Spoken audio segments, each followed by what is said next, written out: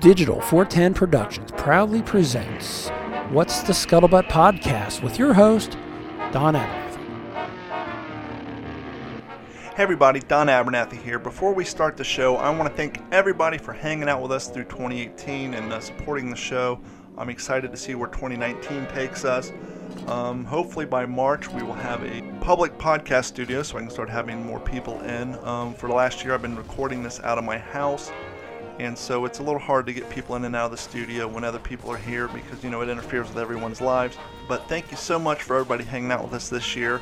For the final episode, I wanted to do something a little special. A while back, a listener of the show, Jerry Oxley, told me, hey, I've listened to the interviews you've done with vets and the people who lived during the war multiple times. But for the life of me, there's one interview I cannot make it through because the sound quality is so bad. And I kind of understood that when I posted it, but, it was one of the first interviews I did, and not only that, I did the interview at a beautiful home of a friend of ours, and as a lot of beautiful homes are, it's all marble, big cathedral ceilings, open spaces, which means echo, echo, echo. So a few days ago, I took the original podcast, I cut out all the nonsense, narrowed it down to strictly the interview, because originally the interview was spread over 2 episodes, so I've taken the interview and I've condensed it down to a single episode, and that is with Fritz Lindenbach. He was 5 or 6 years old when the war came to his town. He tells a great story about how Nazi rule changed everything in Germany, how the parents, had to be careful what they said around children because children didn't know any better and would go inadvertently, drop the dime on them, quote unquote, and possibly get them in trouble with the government. And he tells a story about when the Allies came and fought the Germans in front of his town, and he gets real emotional during that time. So this is a great interview. I think it's probably 75% better. I ran it through the system, I adjusted the levels, and all that good stuff. So Jerry, this one's for you. Thanks everybody so much for the support this year. If you want to continue to support the show, I did put up a new shirt. We have the new What's the Scuttlebutt with USMC camouflage cover M1 helmet, and a while back we also did the airborne helmet. And I'm working on some new shirts coming up in 2019. But anyhow, thank you all so much. You can find those shirts at whatsthescuttlebutt.com. That's Scuttlebutt with D's instead of T's because scuttlebutt.com with the T's was already taken. If for some reason you can't find that, simply go to d-410.com. You can find it there. And if you didn't know, for some reason, if you've been downloading each episode onto your phone directly from the website, you can subscribe and have them downloaded or stream live via iTunes, Stitcher, Spotify, iHeartRadio, as well as Google Music. So those are easier ways to find the show. Anyhow, enough of that. Let's get on with the interview. Thanks so much, and we'll see you all in 2019. Hey everybody, welcome to the What's the Scuttlebutt podcast. I'm happy to have our second interview with Mr. Fritz Lindenbach. How are you doing today, sir? I'm doing fine, thank you. Appreciate your time. Let's go back to the beginning. What town were you born in? I've been born in Neckarhausen, which is a small town close to the big industrial city of Mannheim. What year were you born? I'm born in 1936. 1936. Now, obviously, in the late 30s, Germany was still living under the rules of the Treaty of Versailles, which had a huge impact on your economy, your gross domestic product, and, the morale of your country. Do you remember back then how the normal German citizen felt about what the Treaty of Versailles had done to your country and to the economy, and what it was like to work pretty much for nothing because all your money was being sent to France and to England. Inflation was through the roof. The Deutschmark was worth almost nothing. Well, the biggest impact was, as you mentioned, the economy was down, which was also the reason in order for Adolf Hitler to become the leader. That has a lot to do. That was even the time where a lot of Germans immigrated in the United States as well. And what I remember, as I mentioned, I'm born in 1976. As a boy, we had we have a tough time to survive.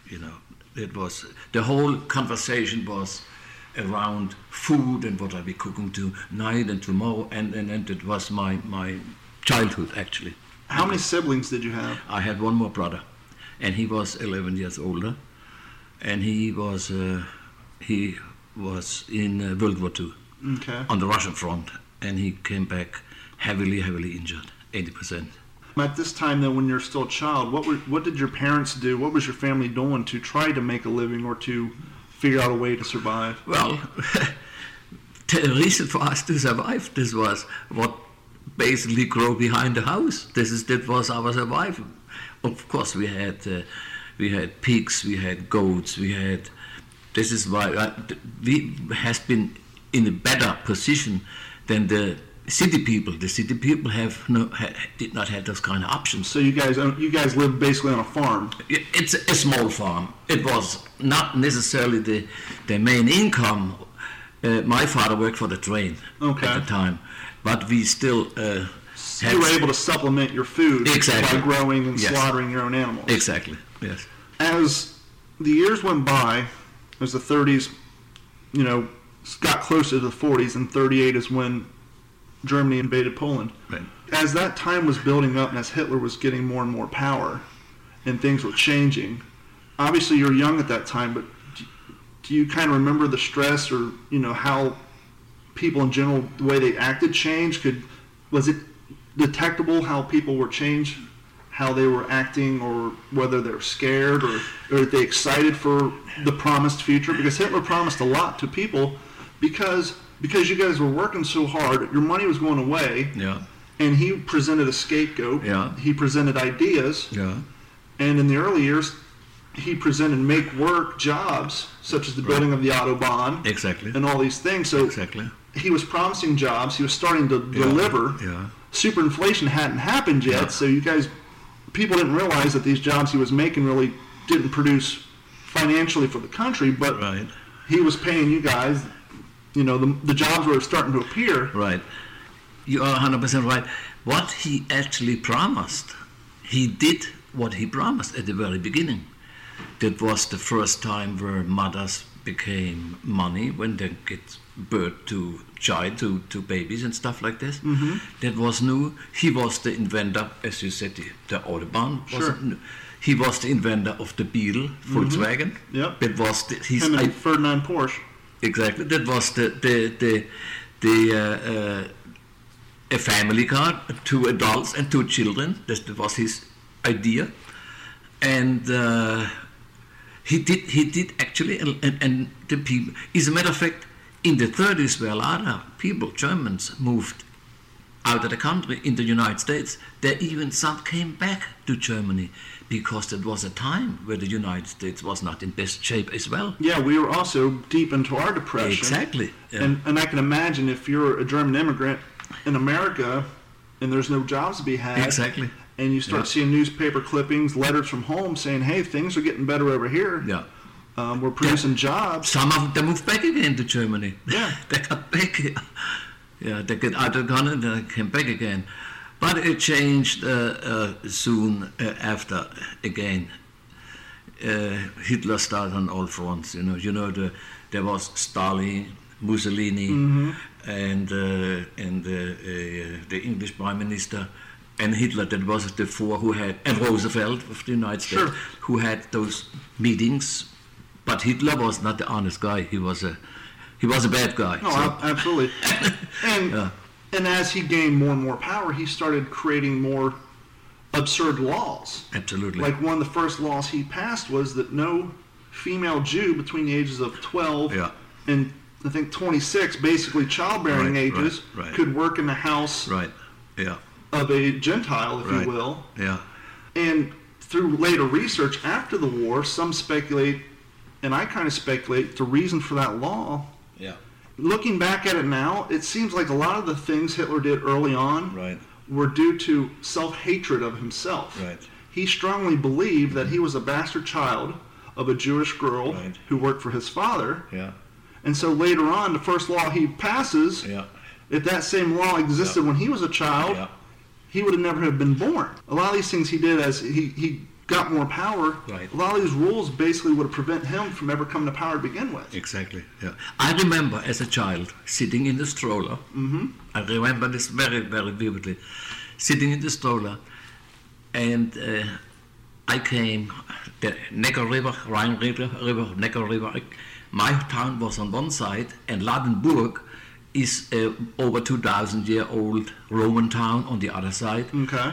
And this is where a lot of Jews lived in this town, and they had their own businesses as Sure. well. And I remember where the Jewish action took place, where the Nazis have gotten in the houses. That even I see still as a child see where they threw furniture out of the houses, out of second and third floor and stuff. You know. When they're clearing out their apartments and exactly putting them in. and they put them away as well. They were sending them off to ghettos and then later on concentration camps. Exactly, yeah. Obviously, you're a young child, but you remember seeing those sort of actions. Do you remember if there were any prominent Jewish people in your town, people who had prominent positions that just vanished one day and people just kind of... From one day to another, yeah. There also, I still remember neighbors, which was, it was always dangerous if people had children.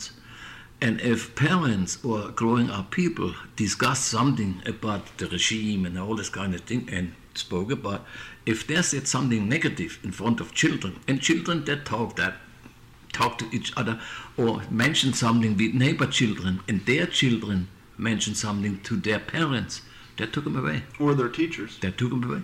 They were teachers, they were business people, prominent people, as a matter of fact.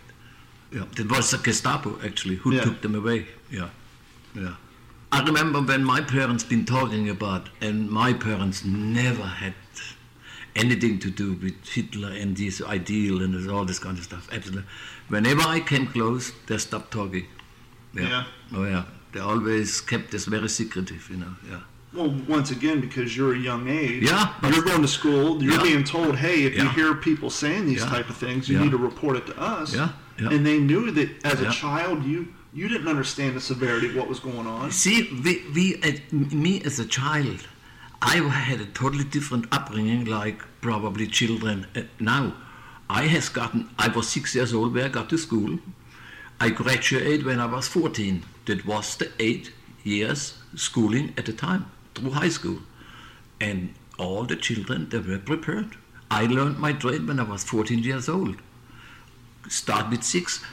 And the last 4 years, the first 4 years was ground school. The last 4 years, it depends on your grades. Then I got into a higher gymnasium. And I learned English already in those days. Strange enough. Fantastic. Yeah. And my brother, I know a lot through my brother because he was 11 years older. He built even an airplane. Did he? He built an airplane in the school. He built an airplane, and as a school child, that's crazy. This is crazy.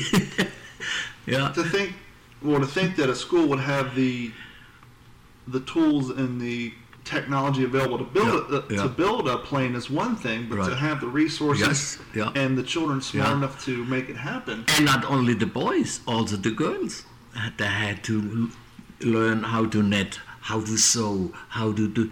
They had every day at least an hour or an hour and a half, like schooling in practice, how to survive, how to do things in their later life and stuff, you know, how to learn. Yeah. As you grew older and you progressed through school, do you remember the indoctrination through the schools getting worse as far as the Fuhrer, you know, the Third Reich, your dominance over other people? Was the schools really heavy into that indoctrination, or did a lot of them try to stay away from it but do what they had to do to meet the requirements of the government? They stayed away. They stayed away. They even been through so much before and had been very careful. They stayed away very, very, very much. It started losing up then later, where Erhard became the first leader in Germany after that, or Adenauer, as a matter of fact. And this is where the whole thing started changing, you know. Yeah. Well, when we had gotten to school, we have to stand up. The teacher was the one who says Heil Hitler. And the pupils, we have to say the same thing. And we even sing the song, you know, the national anthem, you know, sure. Deutschland, Deutschland, über alles in the world, you know. This brainwash stuff there, you know, yeah. your brother was 11 years older than you. Yeah. And he went off to fight in the war. Yeah.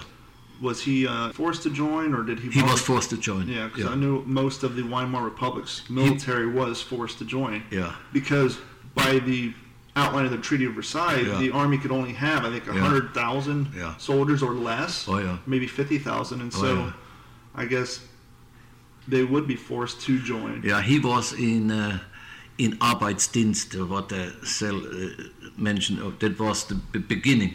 They have to go through very tough schooling before they even get into the military. That was schooling. It was north of Frankfurt. There was I remember I have been there with my mother. We visit my brother there. You know, we could see him a couple of days. So he actually went off to like a schooling before he went into the military, almost like a boarding school. Before military schooling, yes. Okay. Exactly. Yeah. And then he was, well, we lost a lot of times contact about him. He was later on with a very special division. They called this kind of division SA-Standarte Feldherrnhalle. That was a major division who only fight different territoriums and very, very secret missions and this type of thing. More like clandestine stuff. Exactly. It was SS battalion, so to speak. Okay, so they were like a sub-battalion of the SS. Yes. Yeah. I would imagine as the war progressed on and we rolled into 42, 43, shortages probably got more dramatic as far as aluminum, silk, food, things of that nature. Yeah. At what point? I mean, you're still pretty young. In the 30s, Germany was starting to come up. The economy, things were seeming to be better. Mm-hmm. But then as the war progressed, obviously more of the resources were getting allocated to the war. Mm-hmm. I'm sure you guys started to feel some of the same shortages that the people in America were feeling when it came to, metal, silk shortages, food rations, and things like that. Yeah. Did they have food rations to supplement the hyperinflation? Because, I mean, a loaf of bread was crazy amounts of money back then. Of course. Well, first of all, what we had in Germany, we had like food stamps, so to speak. Food stamps, okay. It's a type of food stamps, but you only can get it certain days and certain times. And you have to cut out a stamp that was a whole page of kind of like postage stamps. Yeah. You have to cut them out, mm-hmm. But they're only good like Monday, Thursday, and Sunday. Exactly. That was the fish. That was for the meat. That was for this, for certain things. You could only buy a pair of shoes per year, something like this. That was all regulated, Yeah. Okay. And that was wordless unless it's been announced tomorrow or on another 2 or 3 days. There is this what you can get and stuff, but you still have to pay for. Yeah. You still have to pay for it. It is not free, but you could only get it the certain days. So that stamp didn't give you the food; it gave you the right to purchase the food if you had the money. You weren't entitled. That stamp wasn't a form of currency. That was just your permission to buy said item. Exactly. Yeah. And so you could have all the stamps you want, but if you didn't have the Deutschmarks to pay for it, you could. Exactly. Yeah. When the war started to get closer to Germany, mm-hmm. and the Allies started to do bombing air raids, did any of those air raids happen close to the vicinity of the towns you grew up in? Could you hear them off in the distance? Did it become normal to see planes flying over in formation? Yeah. Oh, yeah. Well, as I said, my hometown was about 8 miles away from the city of Mannheim. And Mannheim is a very high industrial city. They had the MWM, which manufactured, even by now, still exists, the big ocean liner diesel engines, okay. Then Mercedes.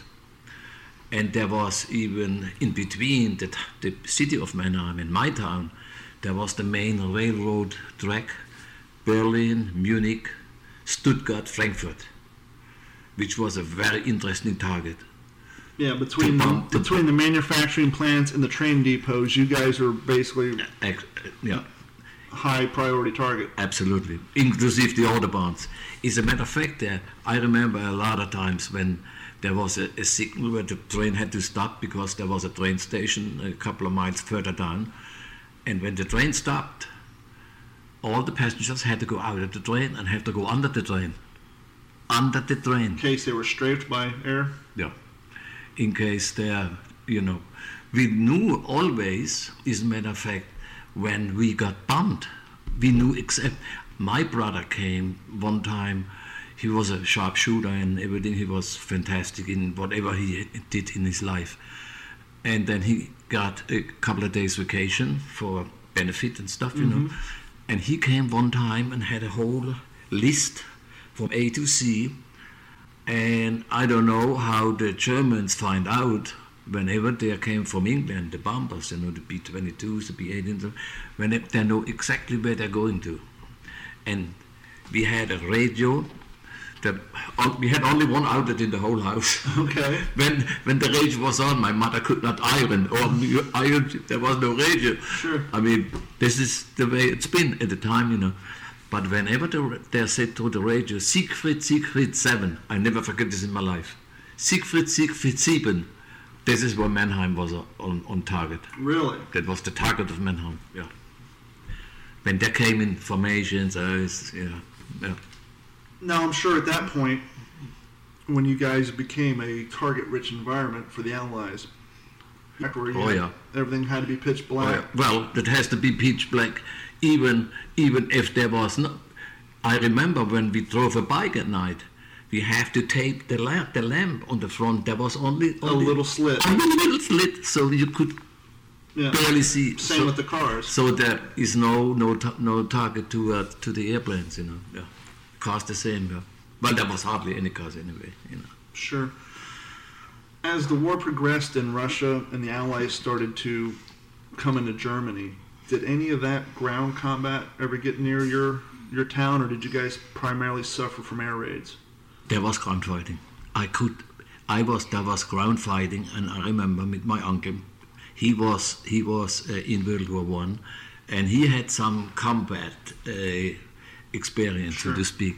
And me as a boy, I always stood next to him, and he was the one who taught me, see over there and there.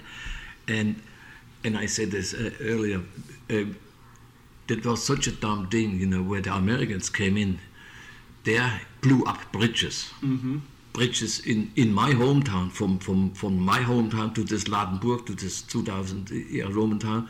The Germans would blow them up as they retreated. Before the Americans came in. To slow down the advance of the Allies. To slow down. To try to get them stuck in that river. And the Americans came in and built the pontoon bridge in 2 hours, right next to the bridge. Yep, the engineers would come in and build a bridge. So the tanks that got over the pontoon bridges with tanks, And so essentially blowing up the bridges really did nothing to slow the advancement down over about 2 hours. It was a total nonsense. Yeah. It was a total nonsense, yeah. And we saw even because we were lucky enough, that was the last house of the town where we lived at the time. Mm-hmm. And we could look all the way down to the city of Mannheim, and we could see where the Americans had gotten across the Lachs, where the bridge was, blew up, where the Americans walked across the Lachs, There were some Lachs because the Neckar River had high water and low water. And in order to keep the water level so the boats could go back and forth, they have to raise and lower the water level? The water level, yeah. So they came across, and there was a dam right there on the Neckar River, and this is where they positioned themselves. Okay. There was a fight in front of our house. Really? There was which we saw and there were the Americans. They've been apart approximately maybe 2 kilometers, something like this. They fought and fought and fought until all the Germans got killed. Was this days, hours, weeks? It was approximately 3 weeks. 3 weeks? Something like this. There were maybe 150 Germans or something like this. It was ridiculous. And I'll never forget this. My uncle and me, as a boy, we been out in the attic and could look. There were the Germans and there were the Americans. So you guys pretty much spent that 3 weeks in the attic. Well, or basement. This is, you could not leave the house. Yeah, It was much too dangerous. And shooting, constantly shooting. There is also a lot of Americans who lost their life as well. Yeah. I still remember with the Jeep where they hauled them to the cemetery, where they're laying dead on the back of the Jeep and stuff like this, a couple of. And I still remember very well also where the Germans, there may be 10, 15 left. And it was right there where the railroad track was, what I mentioned earlier, the railroad track. And there lived a family. There was a gate where you could cross the railroad track. There was a gate with a house, and there lived a family in there. And we, I got to be careful, not getting sentimental. That's all right. It's such a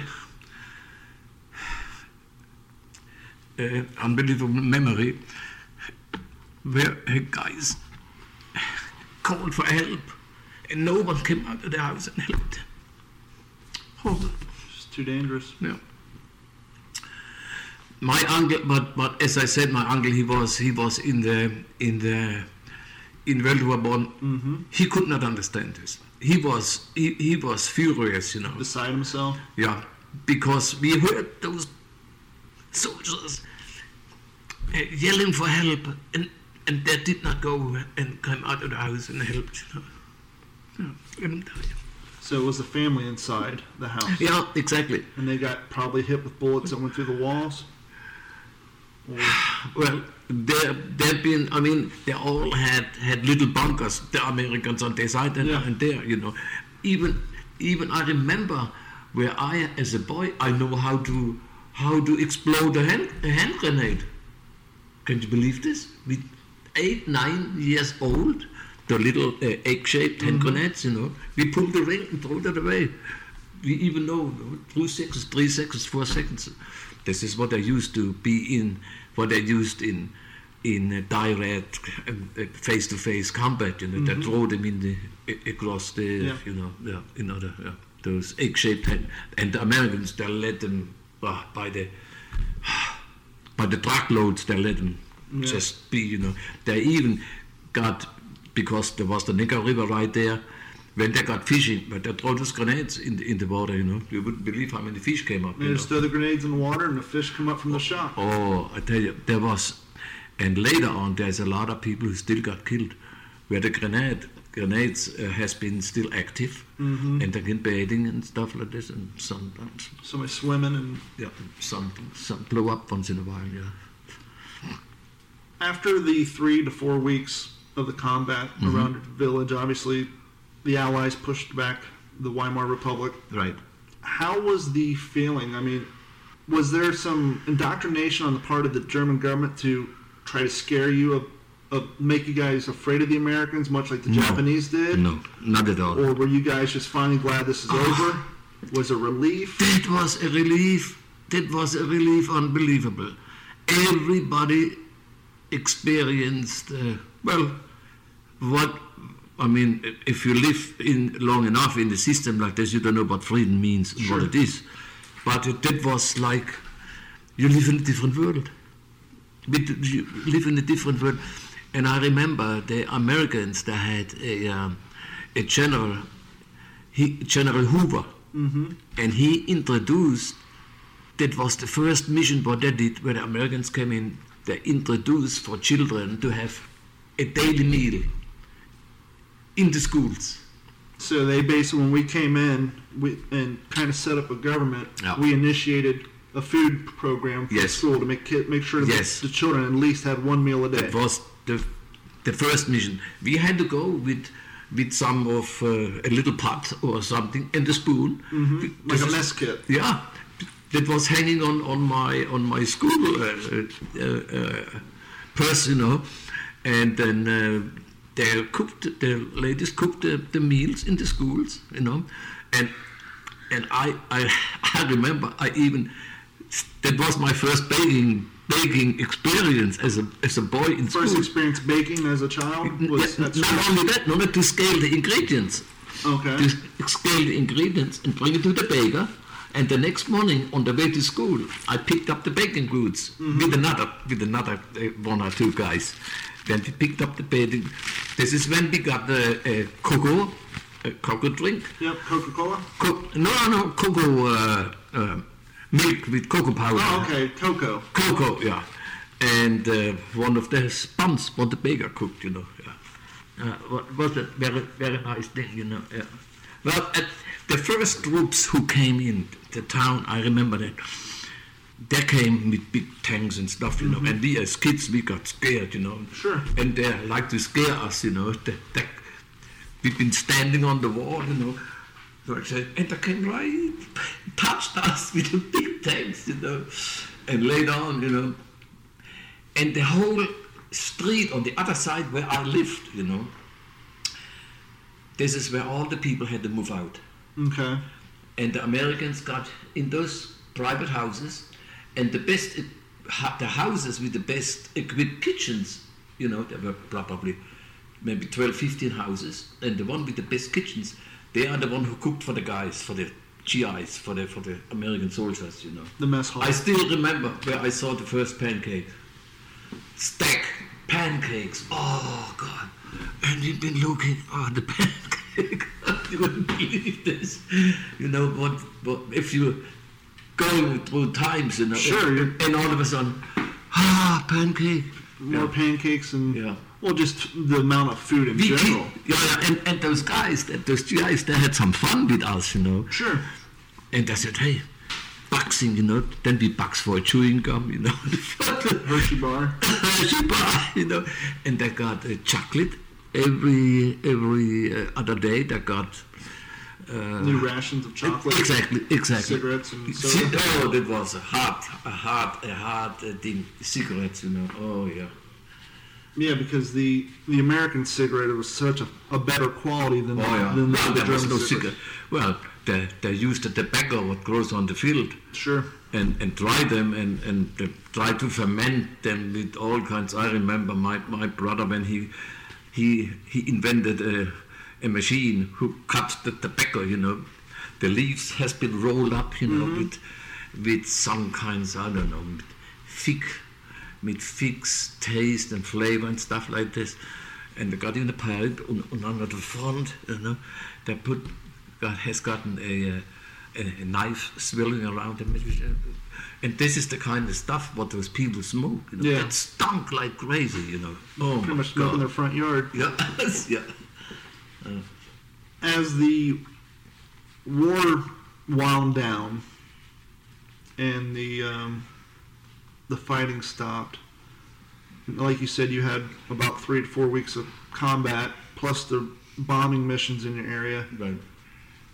How much of your town was pretty much wiped out? I mean, how much of it was decimated? My town was not wiped out at all. We had a couple of hits. Even my house was hit, but by the German flag, Sure. for the German grenade, because that was a nightly show, so to speak, where the planes at night choose each other, and in the spotlight, they've been shooting we had 2 flag stations around the town, and they missed those airplanes, We got almost directed almost, and we've been sitting in the shelter just behind right there. Yeah.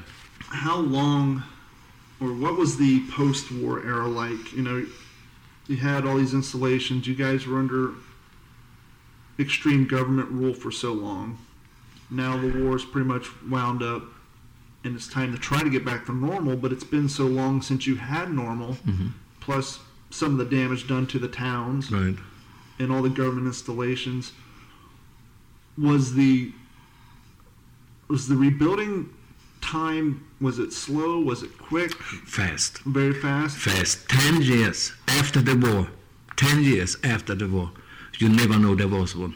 Oh, I would imagine living under such a tight rule for 7 to 8 years, once that chokehold's taken away, people just they flourish. They have nothing holding them back. But two, let me say something, and sure. I want you not misunderstand me. Okay. What I say. What has been going was what the nation has been going through in all those years, where Hitler was the leader and doing all those difficult times. What the Germans have to learn, that was what no nation in the whole world has been going through.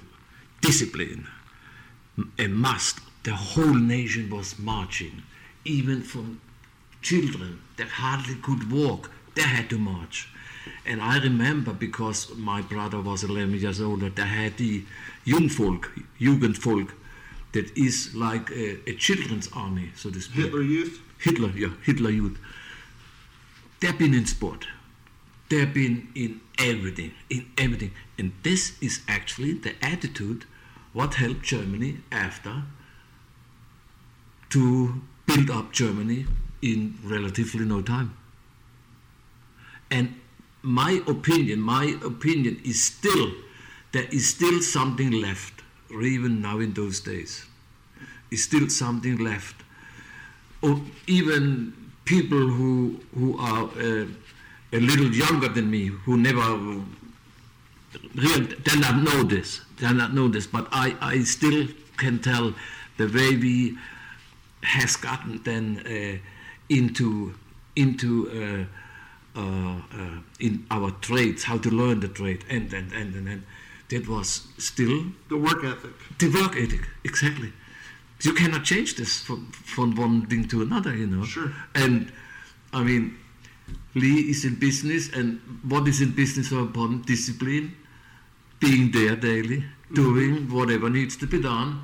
A lot of people who don't even know what you're talking about, you know. Absolutely. Yeah. And this is what helped Germany after the war. Not to mention anything else, but the discipline and the speed.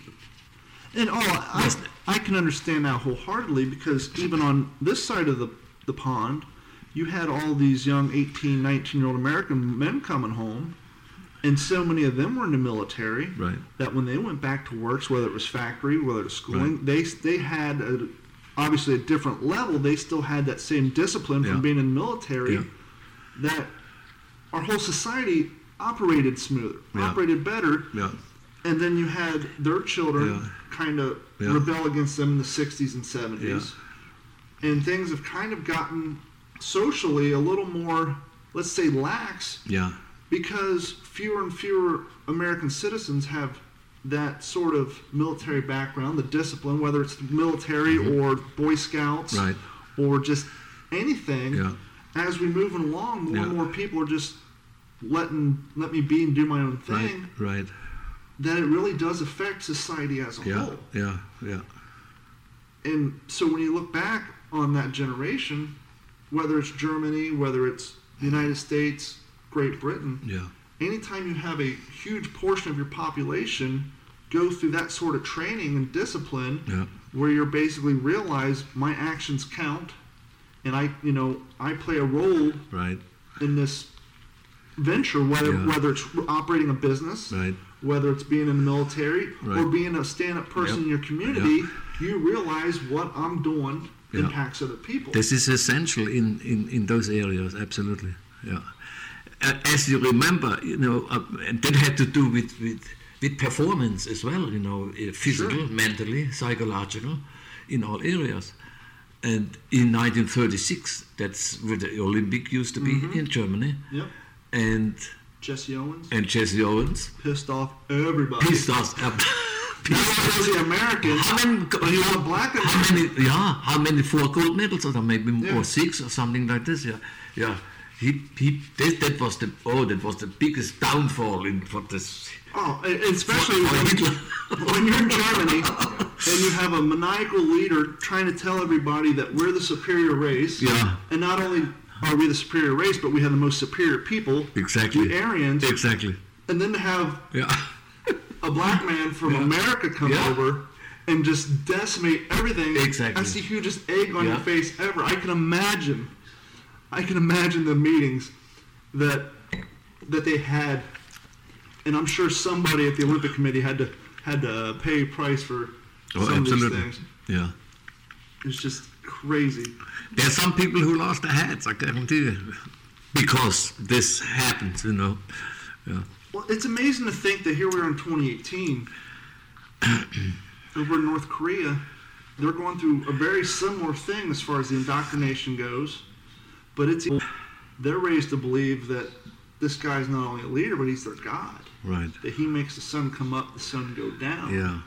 And I'm sure with your experience of growing up in Germany at the time, you can probably kind of not relate, but have a sense of what some of the citizens of North Korea are going through as far as indoctrination, the overpower, the rule, the lack of freedom. Yeah.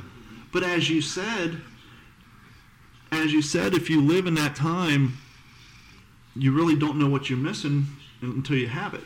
Exactly. Yeah. I just had a conversation with somebody the other day, and what I not want to get in politics and anything else, but I've been through fiery and fears and stuff like this already in my absolutely. And I guarantee you, if anybody in the world would know what it means war, there would be no war. And as far as I'm concerned, anything what happened in the world in order to prevent a war is the right thing to do, regardless if it's this party against whatever. War is the worst things what can happen. It's undescribable. How there's millions and millions of innocent people, children. This is unbelievable. Well, that's part of the reason why we do this podcast, these interviews, is because I'm only 40 years old, but in the last 37 years, I can tell a difference. We no longer say, learn from history or we're bound to repeat it. Yeah. Especially now in the last few years, especially here in America, when a group of people don't like something that happened in the history, instead of educating people to prevent it from happening again, they're trying to erase it all. Yeah. And if you erase something 60 years from that point, how do you prevent it from happening? Because people don't believe that it happened to begin with. Exactly. And so it's very, very important, and that's why I do a lot of the things I do at museums, is to not only remind people and educate people that the war happened, but the reason the war happened and why it's important to study and know your history so that these things don't happen again. Yeah. And it concerns me greatly that, especially with these college kids, right, instead of confronting something that's scary and learning from it, they want to turn their backs and have somebody sweep it away. Yeah. And that's a very dangerous thing. Absolutely. Especially now that our history books are becoming digital. Yeah. I'm all for if you want to have digital fiction books, but we need to keep our history books in a hard copy because digital's too easy to edit. Exactly. If you don't like something, you can just highlight it, delete, save, and it's gone. Whereas if you have your hard copy books in your libraries, in people's homes, the truth will always remain. Right. I tell you, I love America, but in all areas. I just have a problem with the foreign policy and diplomacy a little bit. Ask the question, who wants to fight America? Nobody. Why not make and adjust your foreign policy and diplomacy on this notion? If you push a crazy guy like this Mr. Whatever in North Korea, if you push this guy, Kim Jong-un, if you push this guy in the corner where he loses his life, he's doing dumb things. Yeah. There is no question about it. This is what he's going to do. He has nothing to lose anymore. This is what he's doing. This is ideal, and I think America should say more not what they want, what they don't want, would be the better way to come to a more understandable diplomacy. You know. Couldn't agree with you more. After the war, and as you got older, I know at some point you became a pilot, but let's talk about your growing up in post-war Germany. Mm-hmm. Did you go on college? What path did your life take, and how was it affected by the things that you had gone through? Obviously, you know, grew up in hard times. You knew what it was like to live through hell, and it probably gave you a greater outlook and realized everything else in the future is a gift and not to squander it. Right. What did you do after you graduated high school and you started down the road as a young adult? Well, this is another thing where Germany has, just for instance, America uses millions for apprenticeship programs. Okay. Millions for apprenticeship programs. Germany use billions for apprenticeship programs. That's the difference. Educating their citizens in a skilled This trade. is the difference. You hire someone, it doesn't matter in what trade he is, where he comes from. If he has a master's degree and you hire him as a plumber, as it is, you don't have to explain him nothing. He knows it. Mm-hmm. He's been through this. You know, this is basically what you. This is the. It's not only that. Also, the way I am and what I achieved, I was raised for success. Period. That was my mother. That was my mother. In experience, she came home one time and said, "I just want you to know, I was 19 years old. On Monday begins your preschooling for your master's degree." I said, "Mother, I cannot do this." She said, "Do you want to tell your mother what you cannot do and not do? On Monday you go to school." I said, "Mother, I have to have 5-year apprenticeship after my 3 years to learn my trade. Then I have the 5 years before I be eligible even to make a master's degree." You cannot tell your mother, "I was talking to your boss where you work for, and I was in all the institutions." If your boss and dare say he is capable to do it, you can do it. The only difference is you get not handed out your master degree. You get handed out after those 5 years. But this has nothing to do. Fritz is going to school on Monday. Simple as that. Case closed. No more question. That's it. Yeah. And this is the way this is my answer to, this is the way I was raised. Yeah. Either you do something perfect or you don't do it. Because you're putting your name on it. My mother's name was on my father's name. Yeah.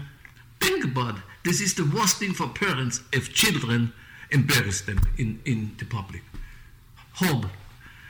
I was with my daughter, there was no car available. Later on I had bikes and all kinds of stuff.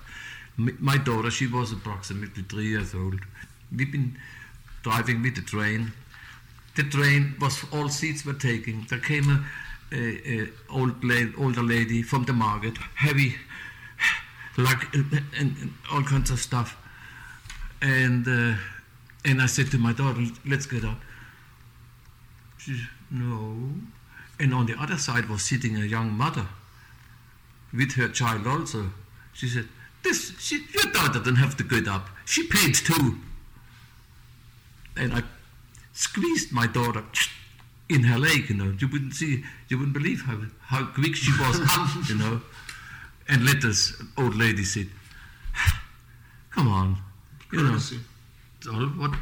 There's in little things, you know, which has a huge impact. I guarantee she still talk about this in those days, and she's already 55, 54, you know, my daughter, you know, yeah. When I was younger and my parents were split up and they were trying to find their way in life, when I was 2 until about 7, my grandmother and my grandfather raised me, and my grandfather was in the war. And it was in Kentucky, and so there was a lot of yes ma'am, no ma'am taught to us. Mm-hmm. Fast forward 38 years, now when I'm at a grocery store or an office and I say yes ma'am, no ma'am, that is so foreign to people. They always ask me, were you in the military? I'm like, no, I was just raised by people who taught me courtesy and how to talk to my elders and to how to have decorum in society. Absolutely. And the fact that something as simple as yes ma'am or no sir to a complete stranger, that they're almost offended by it because they're not used to it. It's very concerning. When I listen sometimes to anything on TV or so, that makes me so mad when they always say me and. Mm-hmm. I learned this as a child already. You always mention yourself at the end, last at the end, you know. Yeah. This is so crazy, you know. Well, and they have actually changed that in the education system now, where it is no longer wrong to say me and Bob instead of Bob and I. Yeah. So I understand later in your life you became a professional soccer player. Mm-hmm. At what age did you get the soccer bug? Were you very, very young? Obviously soccer is predominant in Europe, in that side of the world. At what age did you start playing soccer? As soon as I could walk. As soon as you could walk? My father was a great soccer player. Because all you need is a ball and a little bit of gas. My brother was wordless. My brother had nothing to do with sport. He was my brother was a learner more so. I did not like to learn a lot, theoretically. And I'm not a reader either. You know. I have a hands-on. I'm artistic more so. My brother was, but soccer, well, I was guided in soccer as I said, as soon as I could walk, you know. Yeah. I have thousands of pictures, you know. Oh my God. How old were you when you were actually hired on to a professional soccer team? 19, 20 years old? Yeah. I was even popular before I had gotten to the United States in 1960. Even before that, there is I have the things over there which says in the newspaper, Fritz Lindenbach is going to America. I mean, I was very well known in advance already, you know. Yeah. What team did you play for when you came here? Here I played. Well, that was actually. I played for Cape Horn, as a matter of fact. But my concentration over here was not necessarily anymore on soccer. That was business oriented. This is how I came over here too, you know. I was represented from my ex-company to open a bakery over here. And that was actually my mission, you know. But the problem, we find out the problem was that we could never... Sadly, I have to say, I have never met anybody here in America. And I had a couple of different jobs, where I really could learn something from, you know. You never had a true mentor over here? No. And I've been in all kinds of schooling, in culinary school, in decorating school, you know, there is nothing what I miss this, I have to say. I miss this a lot. The same like flying. I miss it, you know. When from one day to another, you know, I have no more obligation, you know. At what age did you become a pilot? I became a pilot in 81. Over in Germany or over here? Here? In the United States, yeah. Did you fly commercially or no? Just only private pilot, but I also have the instrument rating. Yeah, that was another experience. I was in San Augustine with a lady at the time, and the weather has gotten bad, and then I said, let's go, we have to take off, you know. And then I gave her the sectional, I said, can you take a look? Then I looked over, she had her thing upside down.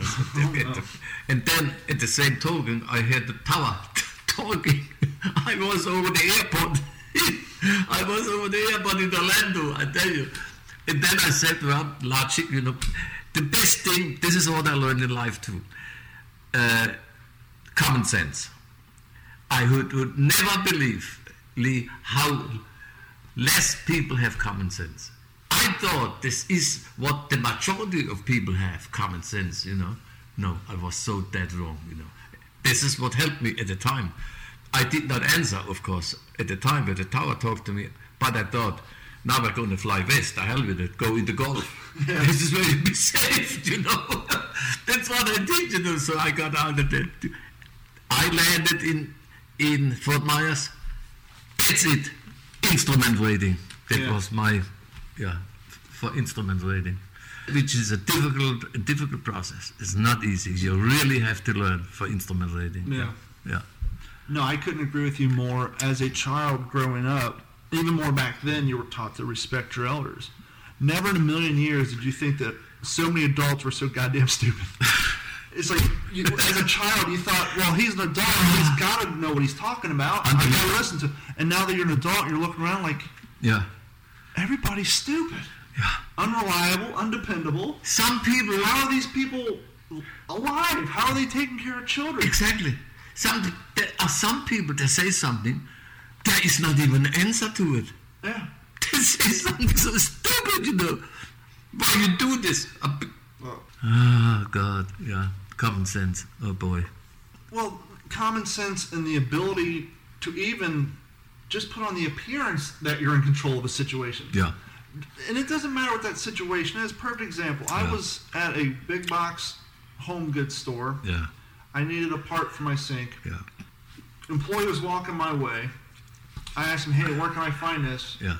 I work in this department. And scurried off. Oh, God. Now, I've worked in those positions. What you say is, sir, I'm not quite sure. However, once I'm done with this customer, I will find out that answer and we'll get you taken care of. Yeah. Even if you're not in control, at least put up the appearance. Yeah. Not just, And I learned also, this is where intelligence comes into play.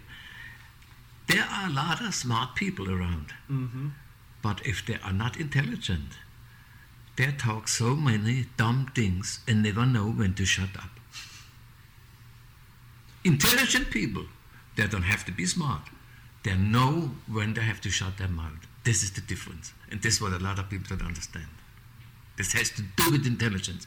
They can be forever not educated, but they know when to shut up. Exactly. The first millionaire I've ever worked for, I was in California. And he told me, you know what your problem is? He's like, you don't listen to respond. You wait to talk. And when you're waiting to talk, you're not listening to what you're being told. You're not learning anything because you're going through what you want to say in your head while that other person is talking. He said, shut up, listen, process, and then respond. Exactly. Don't interrupt anybody when they talk. Let them talk and let them talk. The more they talk, the more you learn. And don't have your answer ready before their talk is done, because you're not replying. You're just giving an excuse. Yeah, right. This is crazy. If there's something that you want to get out to the new generation, anything that you learned from your experiences living in Germany, especially during the wartime, I mean, you firsthand witnessed the horrors that men can do to one another. If there was a message that you want to get out to people, what would that message be? Education. And listen to people who know more than you do. Basically. It's my Well said. About 10 years ago, I stumbled across the realization. In my opinion, the biggest joke that God has played on man, no matter how old you are, when someone older than you tells you, hey, don't do that, I've done it, the outcome's not what you're going to want it to be. It doesn't matter if they're 19 and you're 15, they're 40 and you're 30, they're 60 and you're 50.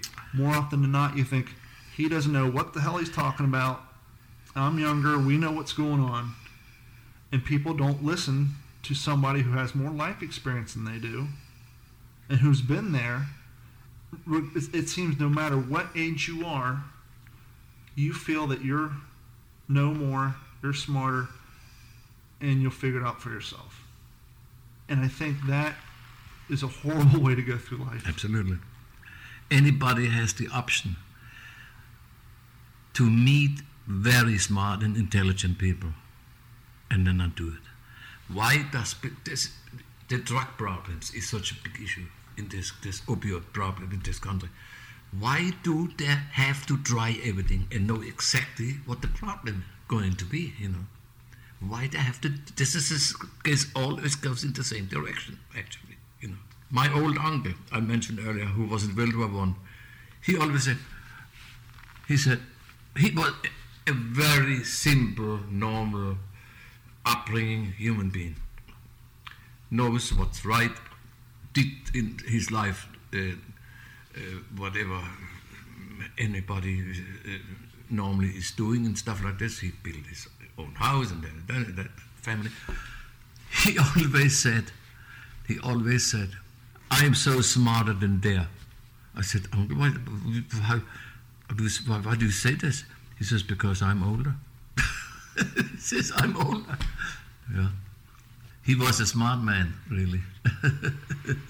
And I think that's one of the other downfalls to Western society is we don't put the value and importance on our seniors as other cultures do. Yeah.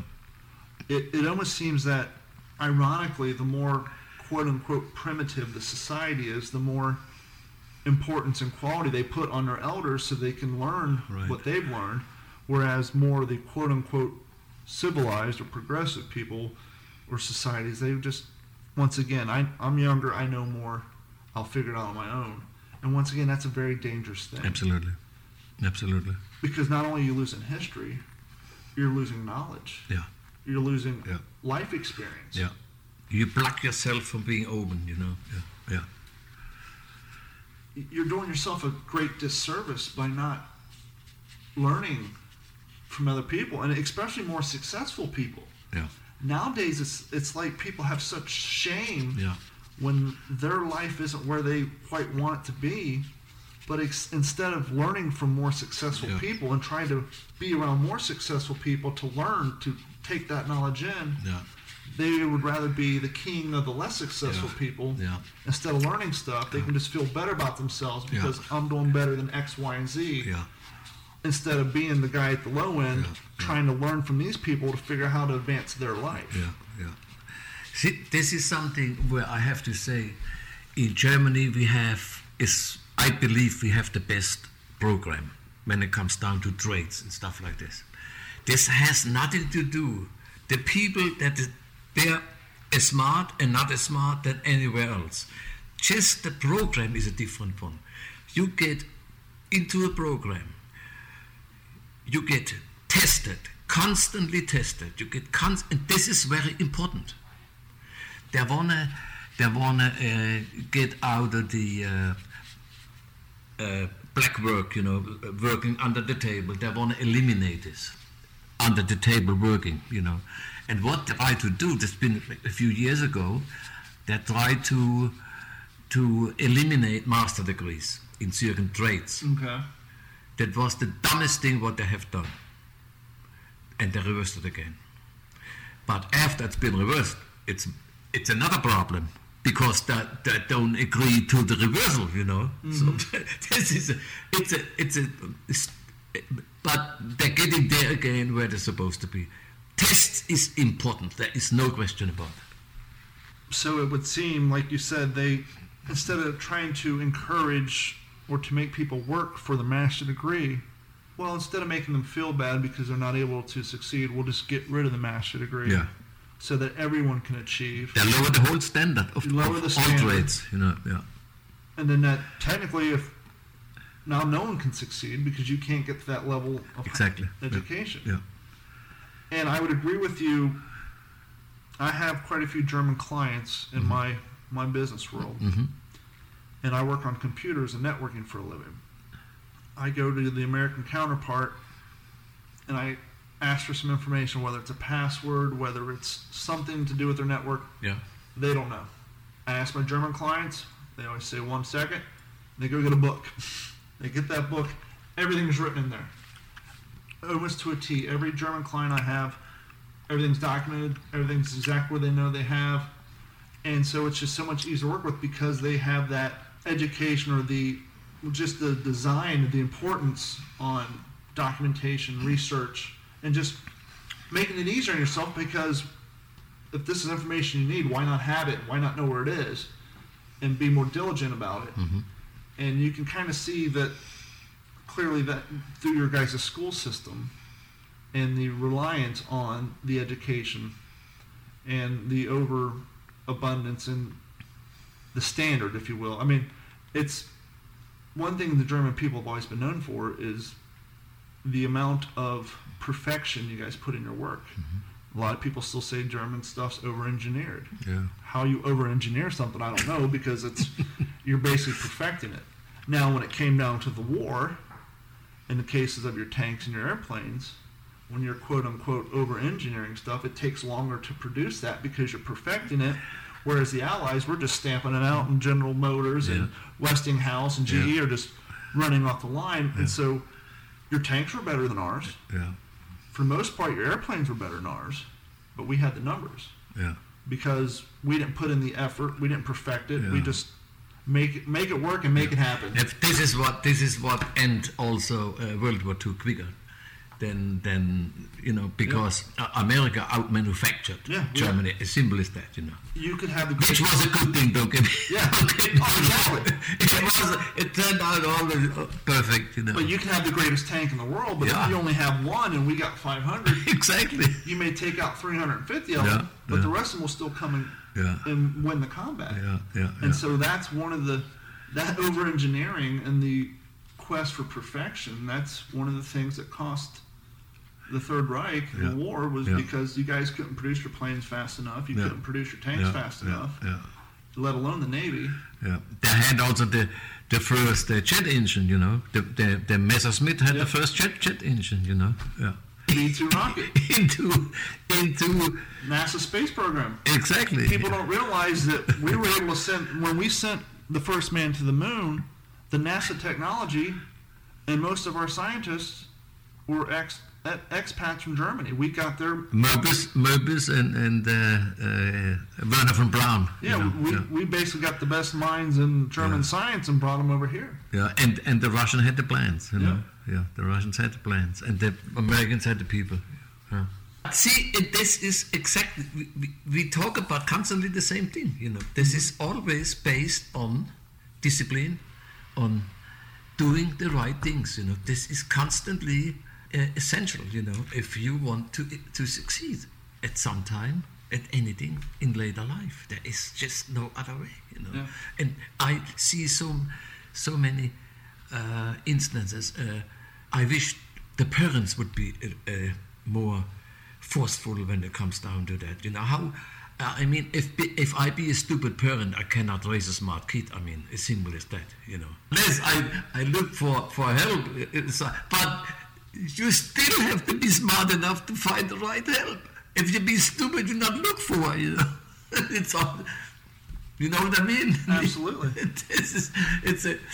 And I think it's the breakdown of the modern day family structure that's causing a lot of these problems, because a lot of younger kids especially, they're growing up in single family homes. This is amazing what a human brain, children, what they are capable to if they have been trained the right way and be guided the right way.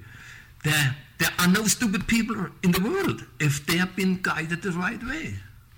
They just have not the people behind who guide them in the directions, And not to oversimplify it, but we're all animals. Oh, of course. And you can see the same thing with... We all stupid, you can say we all stupid, And you can see the same thing with a good dog owner and a horrible dog owner. Exactly. If someone takes the dog and spends time with it, teaches it what to do and what not to do, how to behave, and where to use the bathroom and whatnot, that puppy grows up to be a well-behaved dog. Yeah. Whereas someone who just ties it to a rope, throws it in the front yard, the dog's going to bite people, the dog's going to have anxiety. Right. And once again, not to oversimplify it, but children are the same way. If you leave a child to its own devices and you don't educate it and you don't teach it what's right and wrong, then you're going to have two completely different children. We have in my hometown a very talking about dogs, a very successful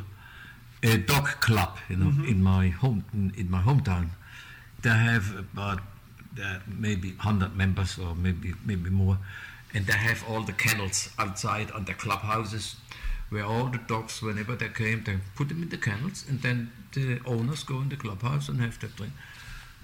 They're always the same dog who make a lot of noise, and they're always the same dogs who do not make noise. And you know why? That's up to the owners. They know exactly in the clubhouse when a dog makes noise. They know exactly who it is. And this is idiot's dog. They compare the dog with the owner, or vice versa. Because it's the owner's interaction, the way they take care of that dog. Exactly. The dog. They let it still happen, or not told them the right thing, you know. Yeah. And once again, a teacher can tell you the same thing. Same thing. Here's Susie, her brother's Jim. I had Jim 2 years ago. He was a nightmare. Yeah. And so, there's a good chance Susie's going to be a nightmare because you have the same parent as Jim who wasn't around. Yeah. Whereas there's Bobby. Bobby's a great student. I had him 3 years ago. Here comes his sister. Yeah. The likelihood that his sister is going to be good, just like he was, because of the parents. Yeah. You know what my philosophy is about when we talk about age? My philosophy is, if you want to progress in age, is what we all have in mind, getting as old as possible, right? So, well, the most important thing, you have genes, what you inherit from your parents, and you cannot change them. Sure. They are there. With them has to agree. The number two issue is how much you abuse your body by drinking a lot or not enough. Drinking a lot, how to abuse your body. I mean, if you like it or not, this is facts, And number three, how lucky we are. We can die on each corner in an accident, and you can be the most healthiest person, This is my three versions of when it comes down to age, Absolutely. And as you just said, you're not promised tomorrow. Clearly, how you treat your body is one thing, but there's always a chance. Yeah. And I'm sure seeing a lot of the things you saw as a child, especially when it came to war, yes, training helps in war, but a lot of it is chance. Yeah. Whether that bullet hits you or the guy next to you. Right. And so I'm sure seeing that amount of destruction and horrors that you experience, that probably made you take on the outlook that life is a gift, right, and that your future's up to you.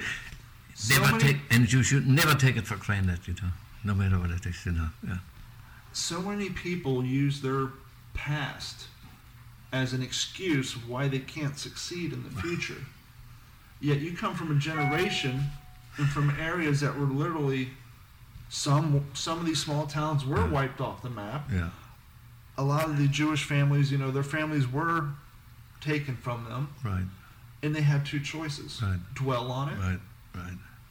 Or for the sake of the family, their name, move past it, try to achieve and make a legacy. Right. And it seems like nowadays, with the younger generation, and my generation included, so many people want to take the victim mentality to justify and give them a excuse not to try and strive for the future because I can't succeed.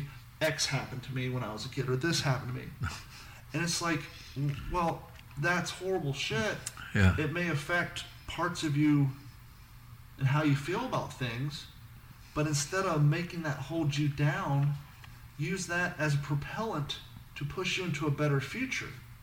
And I've seen households where you have 3 siblings. They all had the same childhood. They had the same horrible parents. And one of them will hold on to that childhood and use that to justify their poor actions, their drinking, their drug use, whatever. And the other 2 siblings will look at that bad past and realize they want more out of life, more for their children, and they use that to get away from that life. And it's just so weird that you have 3 or 4 people from the same family and how drastically the outcome is different simply based on how they take their childhood and their past and either dwell on it and hold on to it as an excuse because they truly just don't want to try. They don't want to go out and bust their ass. It's just easier to say, well, because this happened to me, woe is me. No. And it kills me to see people not utilize their potential. And I think that's one of the biggest problems we have is fewer and fewer people realize what they're capable of doing. And I think if everybody realizes no matter where they're at in life, they're capable at least 30% more. Whether you're successful or you're not, if you're successful, you probably get a little further down the line. If you're not successful, you can get further up the line.